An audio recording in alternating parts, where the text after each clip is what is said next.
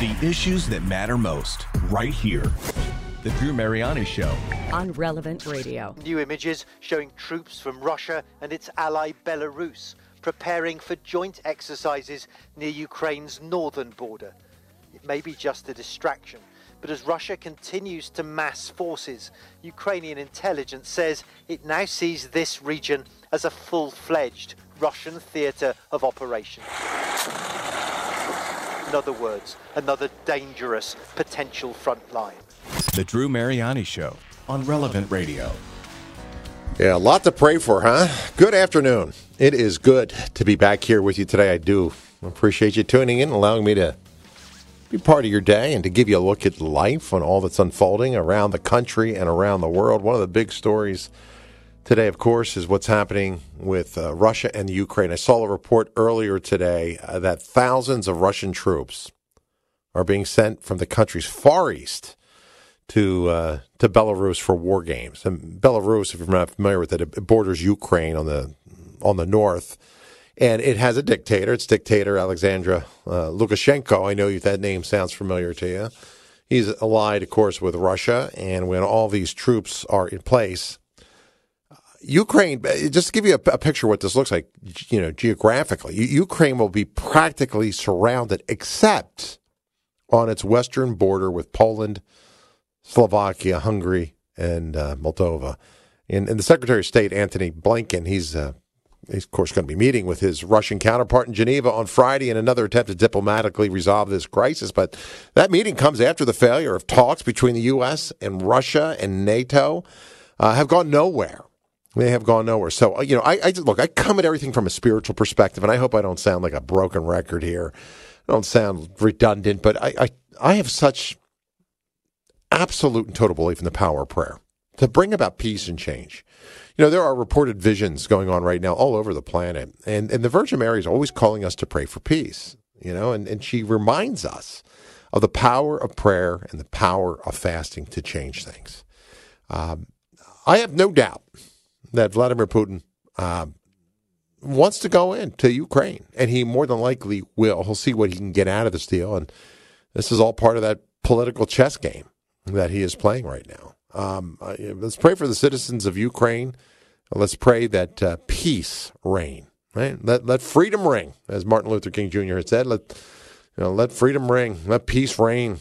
So we really need to pray for and fast, and we'll talk about that today. We need to pray and fast for the situation because war breaking out in Ukraine, it could have horrific consequences in other parts of the world, including here. In fact, speaking of fasting, and I do want to talk about this a couple times today for you, I think it is so important that we do fast. Look, in our own country, I think the United States, as great as it is, and I love this nation, right? I'd take a bullet for the freedoms that we enjoy here. I'd lay my life down, as so many others had, for what America stands for. However, I think this country deserves divine punishment, divine chastisement, and I think we're calling from God for that. I pray to God we don't get it. But when you take a look at the sin of abortion in this country, nothing outrages God. Nothing calls for his justice like that sin. And this weekend, the annual March for Life is taking place in Washington, D.C. We are literally now just 2 days away from it. And we are here at a network, and I love, what I love about Relevant? I love the fact that prayer is central to what we do. Yeah, we'll get you plugged in. We'll help you in your spiritual journey. We'll do a lot of different things, but we pray. Mass is celebrated every day. The chaplet is prayed every afternoon at that hour of triumph. And the rosary is prayed every evening, right? And we are praying for you in adoration. We are praying for you throughout the day. So Relevance is, look, we believe in the power of prayer. Created a hashtag. It's hashtag Fast for Life. This year, there is extra, I think, incentive for all of us to join. Couple things you can do here. One, go and download that free ebook. All right, it's called The Choice is Love. Absolutely free, and then share it with somebody else. All right, or get somebody else to download it. And then take a few moments, not only to read through it. It's simple. I think it's 11 or 12 pages. But also, let us know what you're doing. Let us know how you are committed to the cause for life, in solidarity with the March for Life, and You can use this hashtag fast for life, and just tell us how you plan to pray and to sacrifice.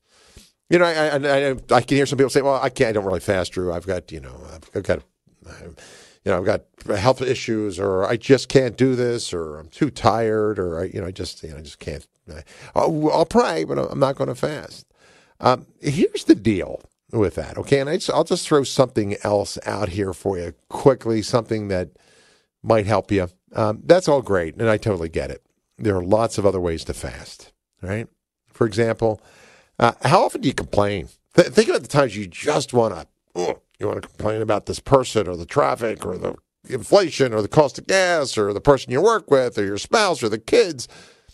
Fast from complaining. Bite your tongue. Say, Lord, I'm going to offer this up, right? I'm going to offer it up, Lord. Okay, so you love coffee, right? Maybe you have that soda every day. You have a cocktail. It's like, drink only water for the day. That's a fast. How about give a little bit of time? How about fast? How about give up some of your time? How about praying a memorare each hour of the day? Or read some scripture or just pray. I mean, yeah, you can pray. Fast from television. Maybe do something for somebody else. Your neighbor's garbage cans are at the bottom of the drive. Run it up.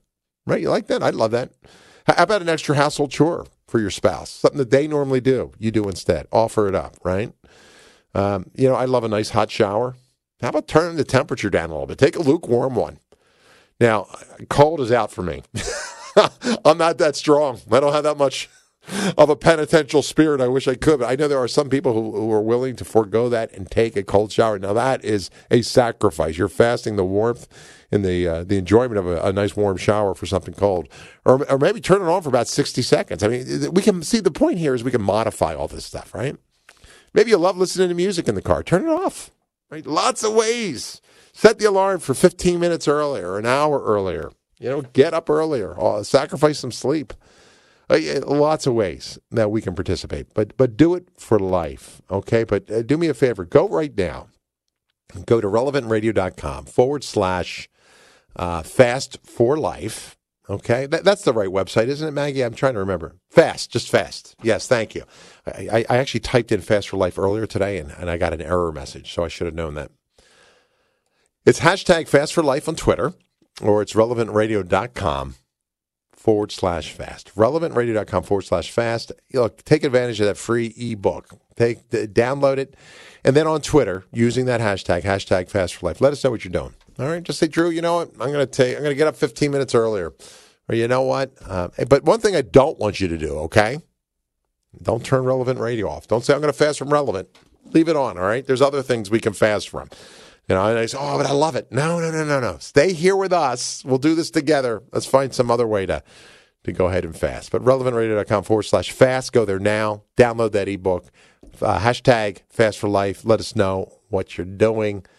Love it. All right. So that's some of the things we can do. And with that fast, in addition to praying for our own country and the problems that challenge and threaten us here, how about praying for peace, especially with Russia and Ukraine? With China and the U.S., with North Korea and the South. When you think of all the problems, let's pray for the conversion of these terrorists that we have. You have nefarious intentions towards us, where innocent people often get hurt. So it's just a quick, it's a quick food for thought for you, all right? But I'd love it if you do that. Hey, next week, speaking of international affairs, there's a major trial taking place in Finland. This is the case of a former member of parliament. And guess what they did? I talk about religious freedom, right? And how it is in the crosshairs, not just of our country, but of the world.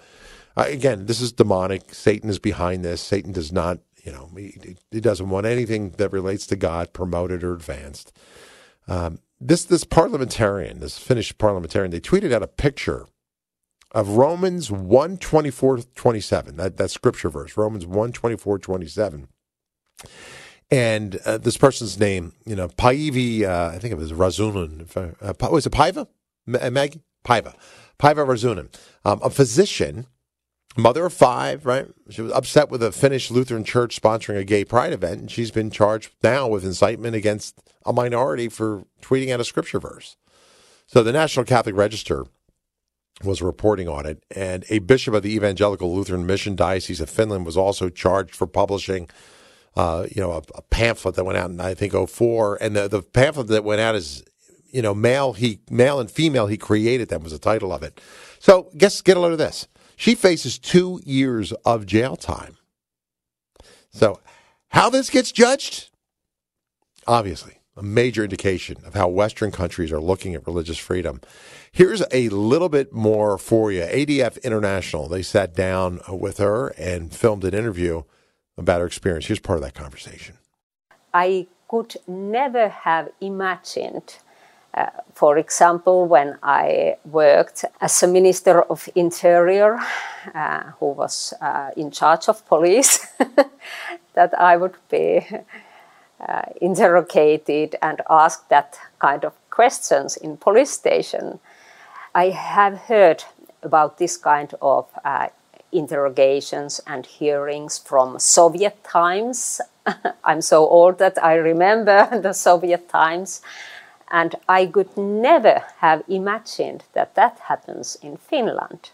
The police asked also in every interrogation, are you ready to renounce your writings and take them away from your social media accounts or your home pages? But I answered that I will stand on what I believe, and I will speak about these things and write about these things also in the future. All right, so there you have it. As she was talking, I was actually thinking about a trip to Prague I took. I was in the Czech Republic, maybe 2 years ago, 3 years ago.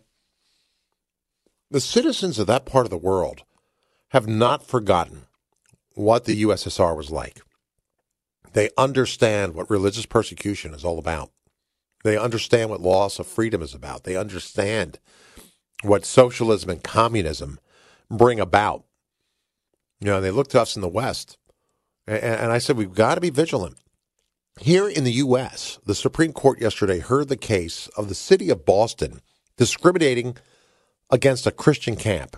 Now, the city has a flagpole, right, that they've allowed to be used by a number of different groups, and they approved all the applications for its use until about 2017 when the camp constitution applied to fly what it described as a, quote, Christian flag, right?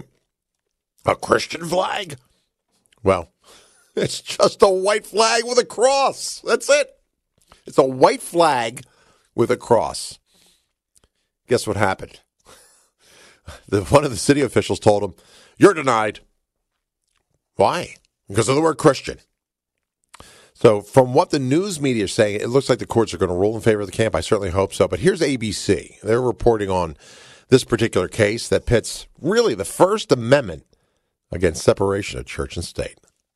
This is the same flag that was used during the January 6th insurrection. So this is really, akin to them trying to take over City Hall and saying, hey, this is a Christian place. This flag simply represents Christianity. It was designed by a couple of Sunday school teachers, not exactly white supremacists. The Supreme Court has limited the display of religious symbols by governments, but it has also said that censorship of ideas in public forums isn't allowed. The ACLU is siding with Camp Constitution. If they can turn them into government speech outlets and to deny First Amendment claims, then the free speech rights of all of us will be greatly diminished. When the government opens its public property for private speakers, it has to treat everybody equally. But is the city's flagpole truly a public forum? Boston insists it never intended for the flagpole to be used by anyone for any reason, telling the High Court that if it rules for Camp Constitution, the city may change its flag-raising program to take back control. Arg, right? Arg. What a mess. Really? I mean, what kind of country would we become? Yeah, and again, look, I try to bring these stories to you just so you get a sense of what's happening, both internationally and locally here. I've said this before. I'll continue to say it because I really want to be a voice that, well, I guess sounds the alarm, because it's so easy to become desensitized, to become blind, to become accepting of certain behaviors. I really believe the next great challenge for us is our religious freedoms. I think there's going to be greater attacks on them. And We see the bad fruit of abortion. We've seen the bad fruit of redefining marriage. We see the great challenges that have arisen from that. We see where we are on so many different things in terms of what's being taught and what people are being exposed to. And we see Christianity being looked at in a very negative way. There was a story I saw, too, just outside of our own borders here. We got government discrimination, but there's also the active targeting of churches taking place. And I know I talk about it a lot. I try to let you know what's happening in Colorado, what's happening throughout the country where churches are vandalized or set on fire, statues are defaced, right? Well, in France, I saw a story a couple of days ago. The vandals have destroyed statues in at least 3 churches. In at least 3 churches. There was a statue of the Sacred Heart that was thrown down and smashed in one church. In broad daylight, in front of the pastor. Right? They don't care. These figures of a nativity scene in another church were decapitated by somebody with an iron bar. Why? Why? I think there's a couple of reasons. I don't want to drill too deeply into it for you right now, but the story in Colorado I was telling you about, there was a news story, and I think I filled you in on this last time I was on the air.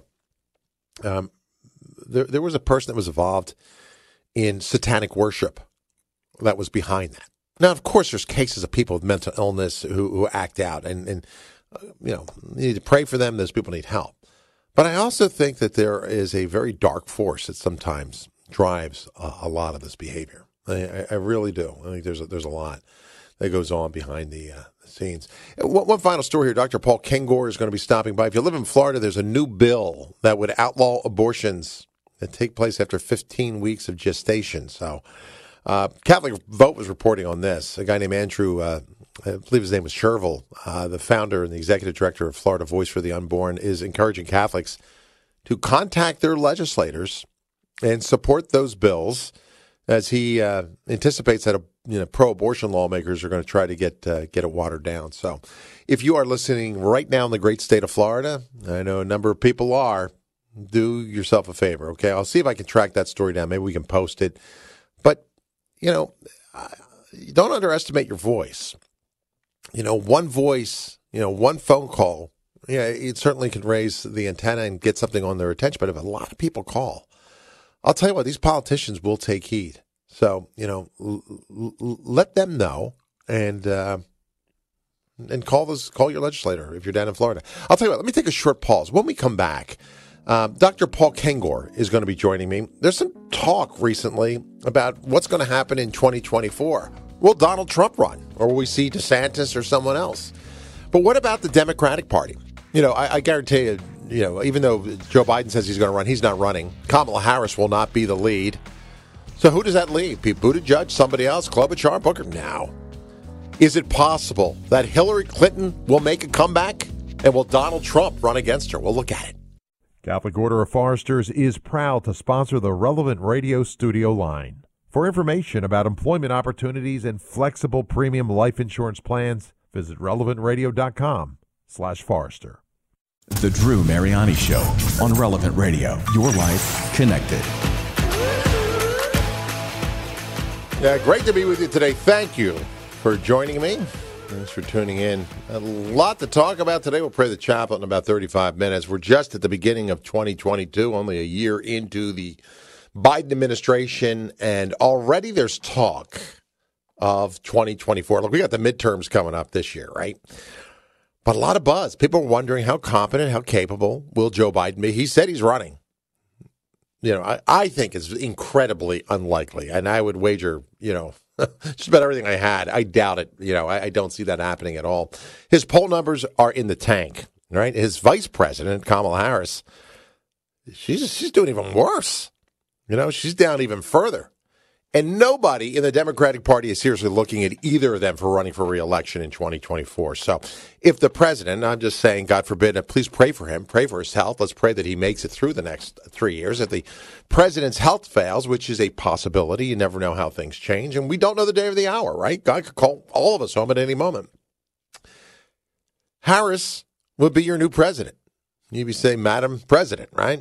Kamala Harris would be the most powerful person in the world, so to speak.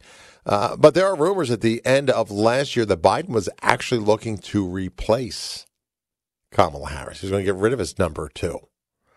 I was surprised at the pick, to be honest with you, from the very beginning. I was surprised he chose her of all of the people that he could have ran with. But, is it possible he was looking to replace her? There's with an unstable leadership, with poll numbers showing voters leaning now towards Republicans in the midterms elections in November of this year.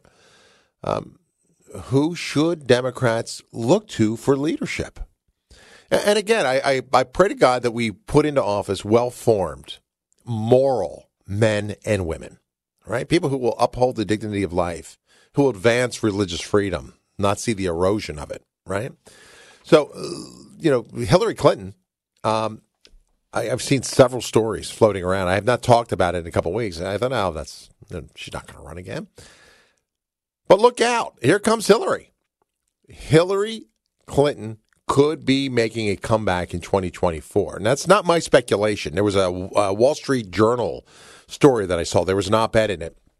And it was written by 2 Democratic operatives.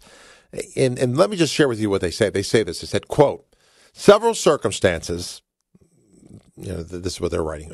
It says, President Biden's low approval rating, doubts over his capacity to run for re-election at 82 years of age, Vice President Kamala Harris's unpopularity, and the absence of another strong Democrat to lead the ticket in 24 have created a leadership vacuum in the party, which Mrs. Clinton viably could fulfill.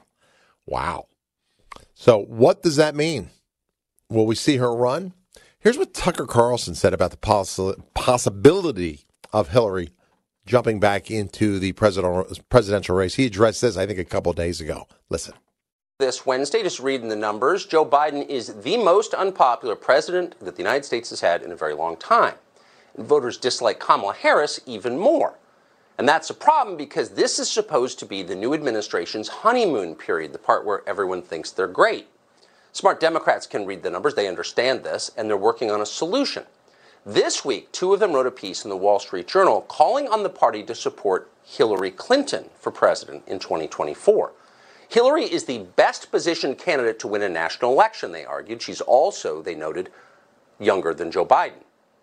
Former President Bill Clinton agrees with this, or says he does anyway. Bill Clinton told People magazine that his wife is, quote, the most qualified person to run for office in my lifetime, including me. Meanwhile, over in the Republican camp, you've got former President Donald Trump.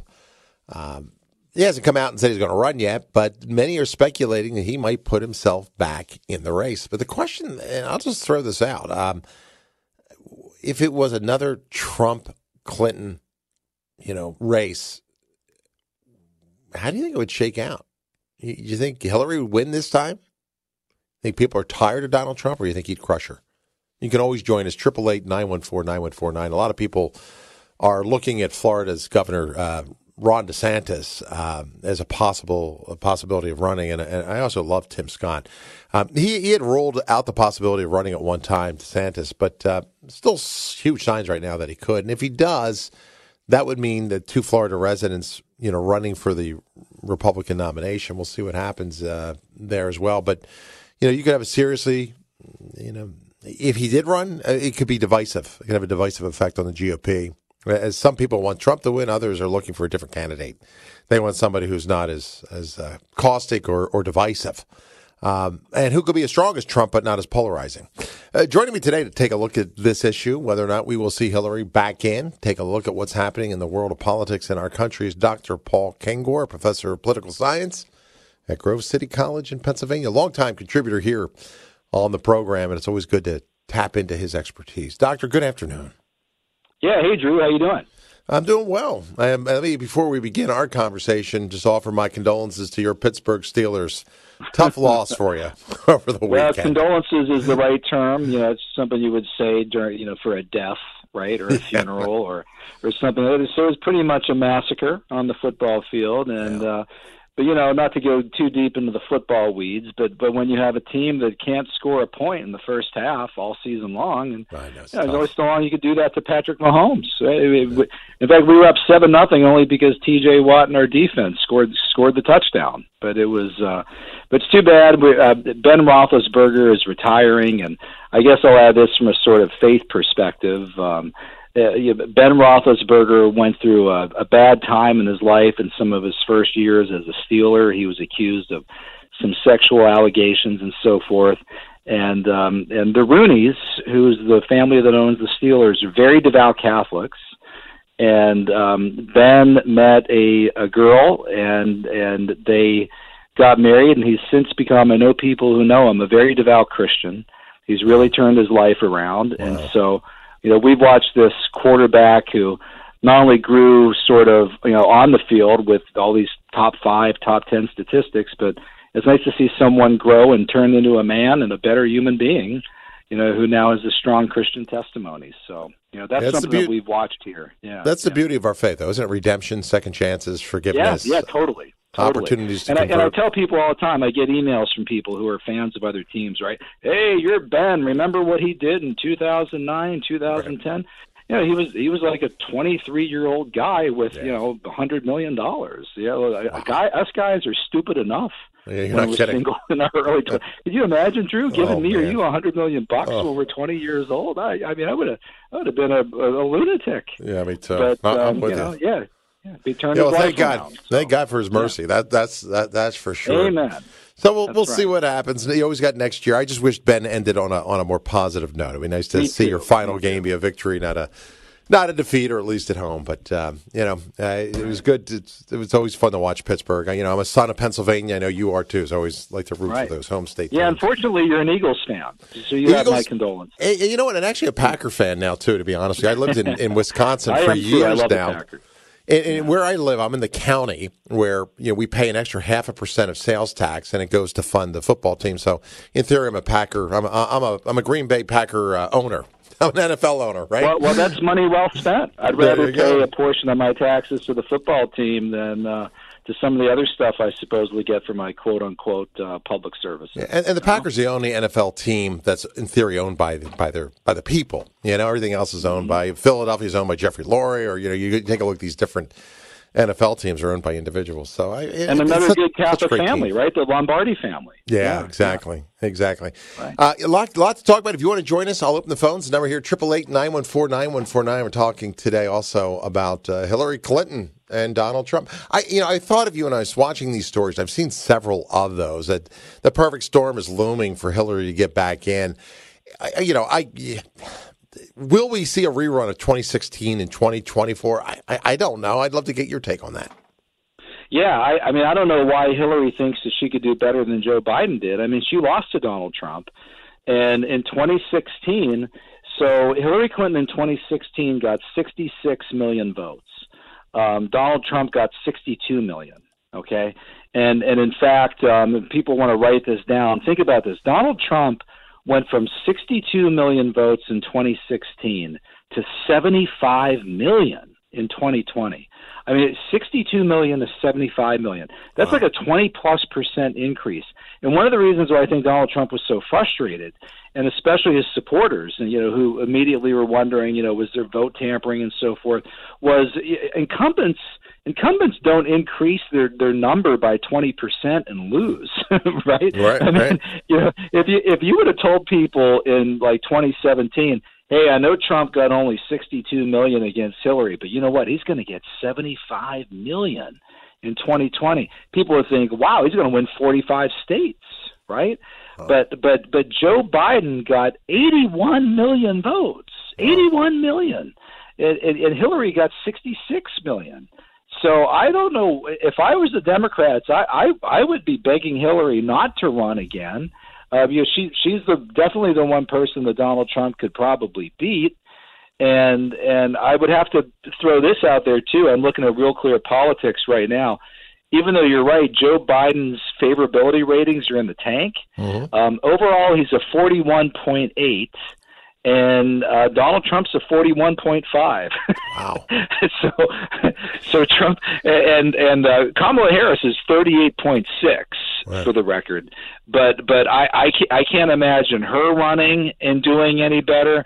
Like you, I can't imagine Joe Biden running again in 2024. No. And of course, maybe that's probably why Hillary is stepping in. She doesn't know who else is going to step up. Yeah, I mean, who else would run? Shouldn't be her. Yeah. I mean, and here's the thing. I mean, look, you were not a Trump fan in 2016. You and I spoke back then, and I know a lot of people who said, I just can't vote for this guy, right? He doesn't have experiences in this. You know, there was all sorts of things. I didn't like the way he talked. And so, bottom line, he became president. And I thought his numbers increased because people said, you know, he has a lot of personal foibles, which we don't like and we wish he'd dial back on. But he seems to govern pretty well. He took stances against China. He dealt with the Paris Climate Accord. He's dealt with all, tariffs and China, a whole litany of things. And people's attitudes, I think, changed towards Donald Trump. But then again, there's the last election. Again, you're in the middle of COVID, and you've got Joe Biden saying, "I'm going to be a uniter. I'm going to get us out of this dark, cold winter. I'm going to defeat COVID." And he never left his basement, and yet he beat Donald Trump. I mean, there were 200 people showing up in cars to honk their horns, and yet 5,000 people would stand out all night to get into a Trump rally. The optics of it were just so weird. But now that Trump's out of office, Doctor, I'm not quite sure. I mean, would a DeSantis have a better shot than a Trump? Would Tim Scott, would somebody else? Or do you think Trump will run? And then if so, I wonder who his VP would be. Well, and Trump energizes a giant base of people that he has out there. But he also, and this is the difference, Drew, he antagonizes a lot of people. And so I know Trump supporters are probably listening and saying, Biden didn't get 81 million votes, right? Well, the fact is, and I said this to Trump supporters all along, I would say, listen, he needs to watch his language, watch what he says, and they would say, "Oh, you're a wimp, right? Come on, what do you?" And I said, "Look, do you want your guy to get reelected? Right? You do, right? You love your guy. You want him to get reelected, right? Well, you can't do that by alienating the other 50% plus of the population." So, and a lot of people that came out to vote for Biden voted for him just to vote against Trump. And by the way, because he wasn't Hillary. They loathed Hillary in a way that they didn't loathe Joe Biden. But I think now with Biden, a lot of people are seeing they might not hate the guy, but they're questioning his competence. And actually, I should add, I've met a lot of people who are really coming to hate Biden. You and I talked last week, Drew, I think it was last Friday maybe, about these religious exemptions and Biden's OSHA mandate and everything else. So I've met a lot of people, including a lot of Catholics, who did not hate Joe Biden, but now really have a lot of animosity of the guy because they've lost jobs, because healthcare workers as well, because they've been forced to take jabs against their medical appeals and their conscience appeals because of Joe Biden and what Joe Biden is pushing. And on the COVID issue, remember this too. Donald Trump, the liberals just ripped him to shreds because they said he wasn't being open enough about COVID. The guy was doing a COVID press conference every day. He had Deborah Birx up there with him. He had Tony Fauci. He had all these other different people from his administration. Has Biden done even one of those? No. And with Donald Trump, they'd say, well, you're not up there long enough. He's like, well, how long do you want me to stand up here? So he does one that's like 2.5 hours long, right? He said, all Trump does is sit up there and talk and talk. Well, okay, you want me to cut it back? What do you want me to cut it back to, an hour and 15 minutes? All right, you got it. So he started doing short, but either way, he let the press go at him. And Biden does that never. So no one can ask Biden questions like, well, what if I have natural immunity? Why should I be forced to take an artificial jab? You can't even ask him that. He doesn't show up. So he went from running a campaign out of his basement to now running a COVID campaign, kind of behind a screen. And so that all of that stuff has served to make him unpopular. One more thing, Donald Trump turned out to be fantastic on the pro-life issue. And Biden, for Catholics, is turning out to be a horror show. It's so he's true. Doing everything he can to preserve Roe versus Wade. So. It's so true. He said he'd throw the weight of the federal government, to advance this culture of death. I think it's terrible.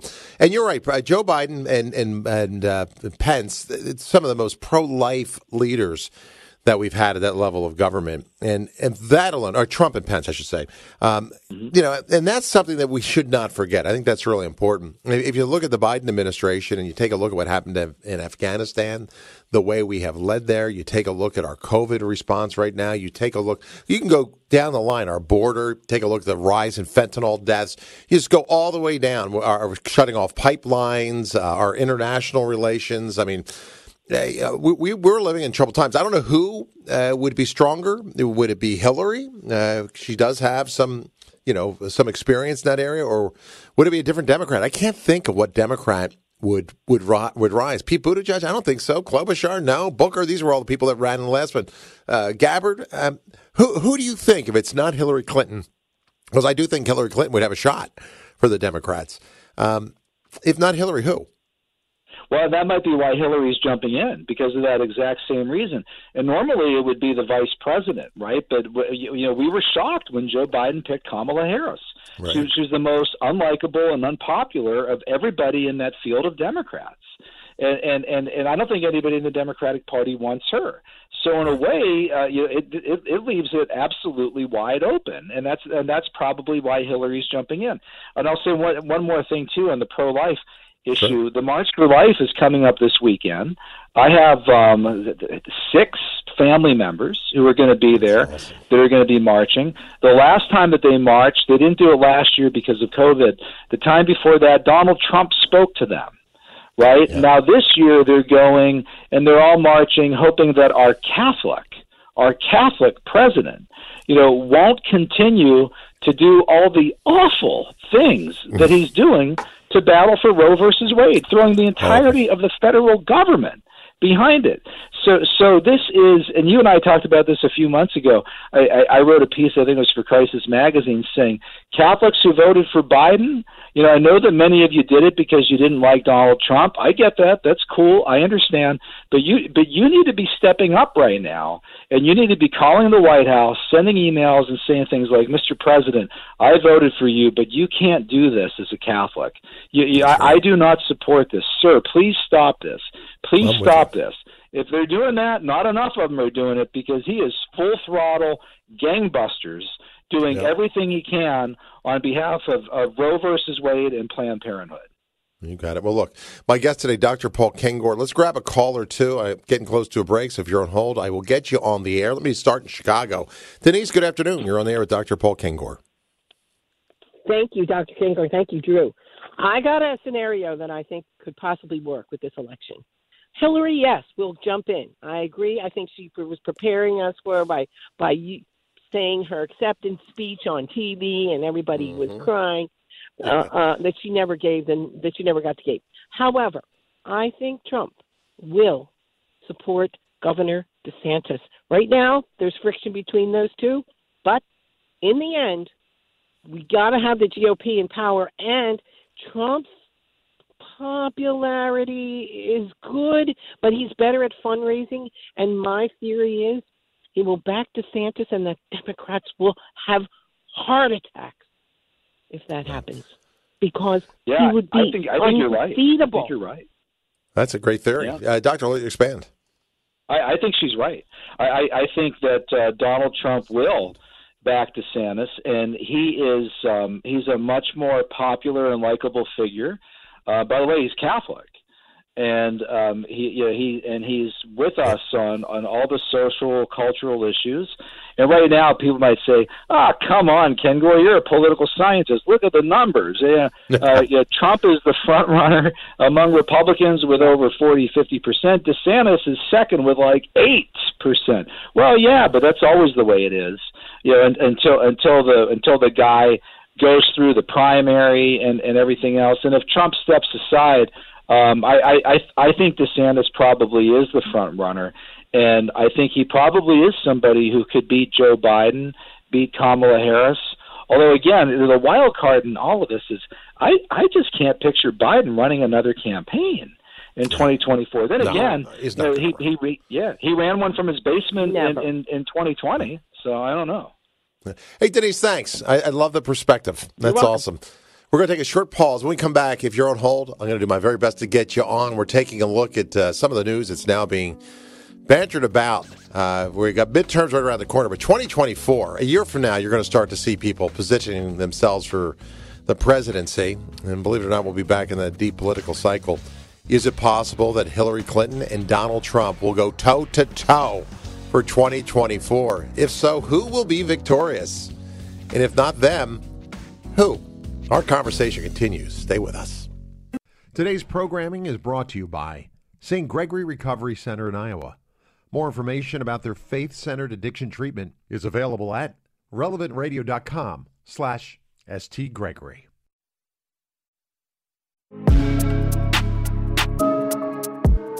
These cities, they are crime-ridden like we've never seen in the history of our country before.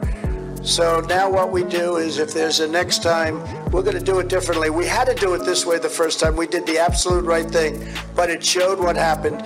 You look at Chicago, you look at New York, the murder rates are at a level that nobody can believe. Chicago, I mean, they have a holiday, some July 4th, 83 people shot, 7 dead.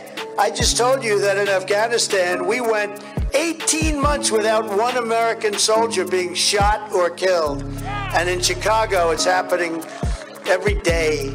The Drew Mariani Show on Relevant Radio. Yeah, that's something else I forgot to mention, too. We could talk about Afghanistan, the border, but take a look at the crime in our streets. Oh, my Lord.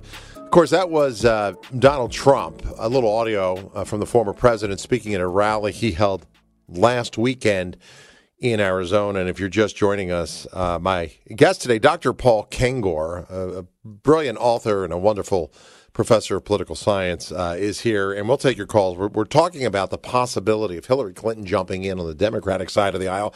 I don't see any other front runner right now. And the big question mark hanging over the Republican side of the aisle is, will Donald Trump get back in? And if not, then who will run? Would it be DeSantis, as many people are hoping? We'll see. It was still a long way out, but lots of questions being raised. Hey, Doctor, before I go to the phones, very quickly, I got a text from a friend. He says, how does Dr. Kengor feel about an age limit? 65 to run for president. You got to be 65 or under. Hillary 76, Trump is 77. By 2024, they'll be looking at 80. What's your thought on limiting the age? I mean, you have to be 35 to run for president, but should we cap it on the top end, 70, 65, 75? What are your thoughts?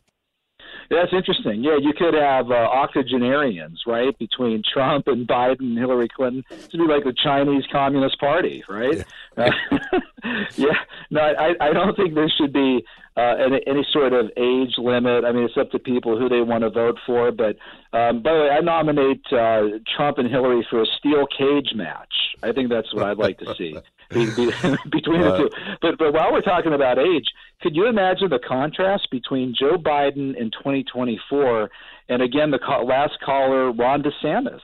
I mean, DeSantis he's in his early 40s. And he went to Yale, Harvard, served in the Army, served in the Iraq War. The guy won a Bronze Star, all these other medals in the Iraq War.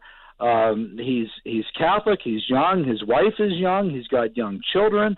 Wife has cancer. Hopefully she's okay. But the age contrast between DeSantis and Biden would be really, really striking. So again, it's hard to imagine Biden being the guy in 2024, but it's also hard to imagine him turning the wheel over to Kamala, who's not likable. Yeah, no kidding. All right, let's jump back to the phones. Ted in Fall River, Mass. Good afternoon. Hey, good afternoon, Dr. Kengor. Good afternoon, Drew. Hey. Ironically enough, I was just rereading your book, Dr. Kengor, God and Reagan. Just a seminal book, just great writing. All the people who inspired you to write it, just the kind of your afterword was just great. But one thought I had really that kind of jumped out to me during the Trump presidency, he never really compared himself to Reagan. And when you when you know and study Reagan like I have, and obviously you have, you're a Reagan expert, the contrast is just profound. The contrast is profound. It's like I would almost consider Trump to be like an anti-Reagan. Like in so many ways, he is just like, he's the polar opposite. And you know, when you look back on history of the last 50 years, you look at John Paul's connection to Ronald Reagan and their fearlessness, their courage to go against communism, and they never, ever deviated. And the event that really kind of chilled my bones was when Trump went to do the summit with Xi Jinping, and basically he sold out the Uyghurs. He's like, hey, you know, if you can do whatever you want to the Uyghurs, do whatever you want in Hong Kong, just as long as you buy our farm products. I need to get reelected. I mean, imagine Reagan doing that. I mean, it's just like you'd have to put a gun to his head for him to do that. It's horrible. And even today, in our own society, I got to think, would Reagan be really talking about how much we are closer to Soviet communism than probably the Russians are to communism? I mean, I in our country today, I mean, we're a hair's breadth away from being a communist state. I'll hang up and listen. Yeah. Thanks, guys. God bless. Thanks, Ted. Sure. No, thanks for your kind words. And so Donald Trump, MAGA, Make America Great Again, was actually Reagan's slogan from the 1980s. So he actually lifted that slogan, not to say that he pilfered it or stole it or anything like that. In fact, I think it was probably deliberately and openly borrowing from Reagan. And he probably said at one point, you know, like Ronald Reagan, I want to make America great again. And I got in a lot of trouble with Trump supporters in 2016 because I wrote a series of articles for Conservative Review on why Trump was not Reagan. And I made that same point. I said Trump is really the anti-Reagan. Now, you know, Trump ended up doing some really great things on issues like religious freedom, pro-life. In fact, I'll tell you right now, Trump did far better on pro-life than Reagan ever did.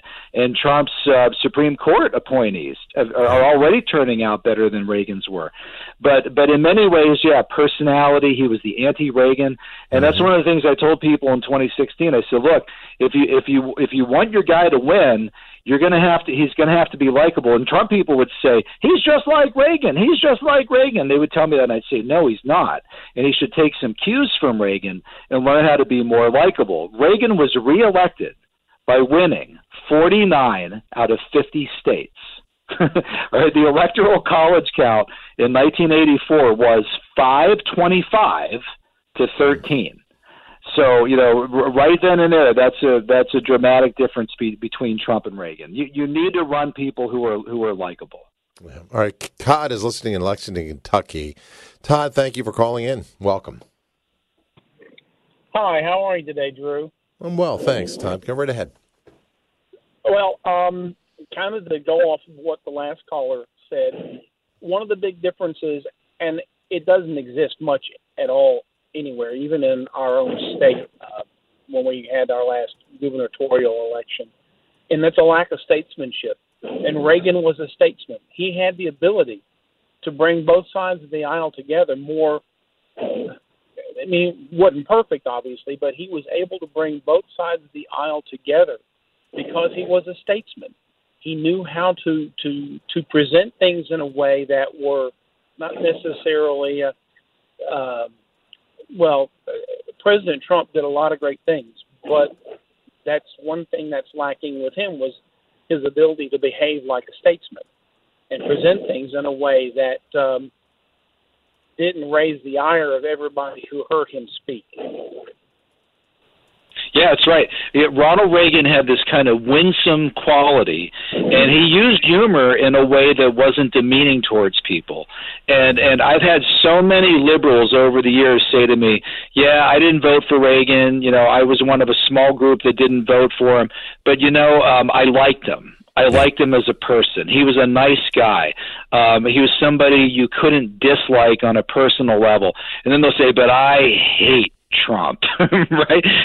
And I know a lot of Trump supporters are like, well, I don't care if you're a liberal and you hate Trump. Well, but you, in a country where there's more registered Democrats than Republicans, All right, you're gonna need some people on the other side of the aisle to like your guy, or he's not going to win again.